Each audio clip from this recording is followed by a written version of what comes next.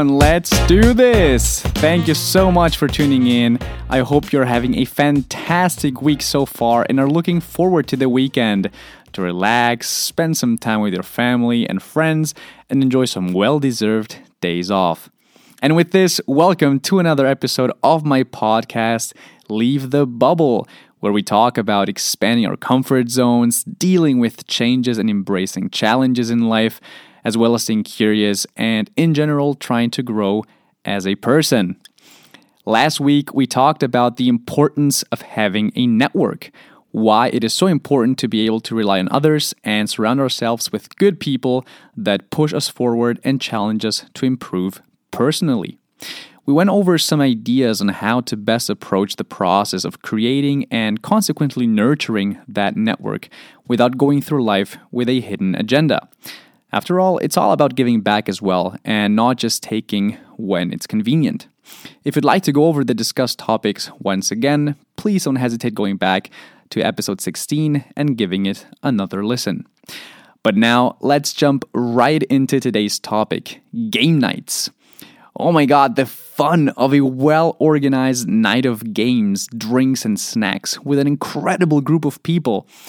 You know, looking back, some of the best nights I've had over the years where I really got to bond with people were during unforgettable game nights. Spoiler alert, the vastness of a game night is what's so beautiful about it. It can go from a classic board game battle with your buddies, where you order pizza and play D&D or War all night long. It can be a gaming night where you meet your death squad and try to kill some 12-year-olds on Call of Duty online, or outplay some Russian dudes on Counter-Strike. It could be a FIFA tournament, a poker night with a gang, or a fun late-night session filled with drinking games where you truly get to know the people sitting in front of you through some juicy stories you share with the group. Game nights are awesome, and that's what we'll talk about in today's episode. So let's take a step back. Why are game nights so important? Well, first of all, they're fun. Game nights are an incredible way to bond with your friends and forget about everything else. The only thing that matters is to destroy them in the game. But game nights can also be a fantastic opportunity to show yourself in a group of people you don't know too well. I remember that in one of the first nights during my exchange semester in Canada back in 2018, all the international business students got together in the living room of one of the dorms. I believe we were about roughly 20 people. Music was playing in the background, everyone had a drink in their hand, and people were mingling and talking when all of a sudden someone shouted into the group, "Everyone, we're going to play Never Have I Ever!" And so we all sat in a big circle, all anxious, looking left and right to kind of size up the people we were about to play with, because when you play Never Have I Ever, there is always pretty much a guarantee that your perception of someone will change by the end of the game. Usually a little bit towards the worst. I mean, that game is amazing to get to know one another in a fun way. Now, obviously, in those group games, social dynamics take place, right? The naturally more extroverted people tend to be a little louder. They put themselves and their friends in the center of attention, and it can quickly happen when these people don't pay enough attention that they hog the group's attention from everyone else, especially from the quieter people in the group. These situations can be a great way for naturally more open people to be a little more mindful of others in the group and encourage them to take part in the game, feeling at ease and comfortable with sharing whatever they feel is the right amount. And at the same time, it's a great opportunity for quieter, a little shyer people to push themselves out of their comfort zone to speak up and to show themselves without fear in a group. Which, of course, is a daunting feeling, especially when being with a group of almost strangers for the first time.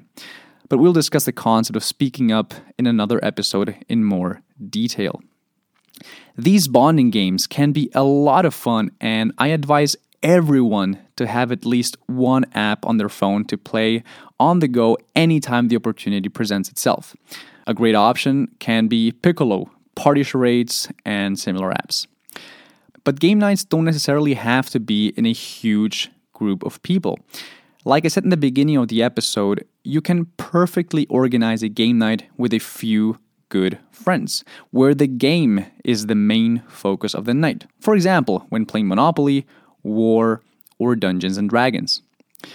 During these games, you immerse yourself in these fantastic worlds. You are either a greedy real estate mogul ripping off every last cent out of your poor friend's pocket because he landed for the second time in a row in one of your hotels.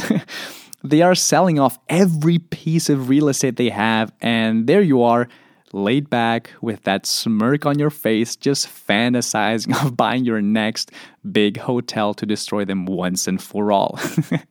Or you feel like Caesar's and Napoleon's love child. After all, there is no one with such a keen, strategic military mind, such as yourself. Or you are a mighty battle orc fighting off goblins in dark and misty caves with your brigade of elves and rangers. When the game is the main focus of the night, it is amazing to see everyone so immersed and absorbed by it. And while it does bring out creative sides of ourselves, it can, and most likely will, also bring out our worst and competitive sides as well. So we all have to remember that it's just a game, and that you can indeed put a +2 card on top of a +4 card in Uno. But on the other hand, sometimes a game night can be used as a social lubricant, where you play a game, but while people are playing the game, it is more about the conversations that happen during the game. A great example for this is a poker night with your friends. You know, you order some pizzas, have a couple of beers, and if we want to take it to the next level of cliche, you obviously can't miss your whiskey and cigars, and you just play while casually exchanging incredible stories with your fellow players. The fun thing about these nights is the intimate atmosphere that is immediately established. Everyone is physically and mentally present, sitting at the table, of course, trying to bluff their way into fame and fortune, but overall enjoying the quality time through deep conversations and shared laughs. So, is there something we can do to take advantage of these opportunities? Absolutely. I believe that these situations are an incredible opportunity to enjoy ourselves, bond with our friends or potential new acquaintances, and forget about all our other responsibilities and stress factors in our lives. After all, game nights are intended to be fun and allow us to sit back and relax. Now, some of these events happen after some planning took place beforehand, which is perfectly fine, but sometimes things just happen spontaneously, which in my experience are some of the best nights I've experienced. Especially in my old dorm in Mannheim, we would meet in the living room after dinner without really knowing what to do, whether to watch a movie together, play some games, or just head into our rooms and go to sleep. Usually, we would start playing beer pong, but those nights led to a whole different outcome. Instead, sometimes we would go to our board game cupboard and pick out a game that is easily playable by a large group of people. Games like Activity or Privacy were amazing examples that, similar to games like Piccolo, force the players to indirectly share some private aspects of themselves, by also incentivizing the other players to try to guess which story belongs to who. An amazing game to really get to know one another. So what's the learning from this?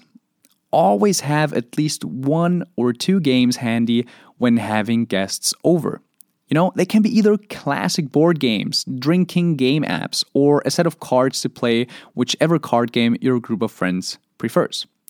And also having a random game that's just for fun, like Cards Against Humanity, never hurts.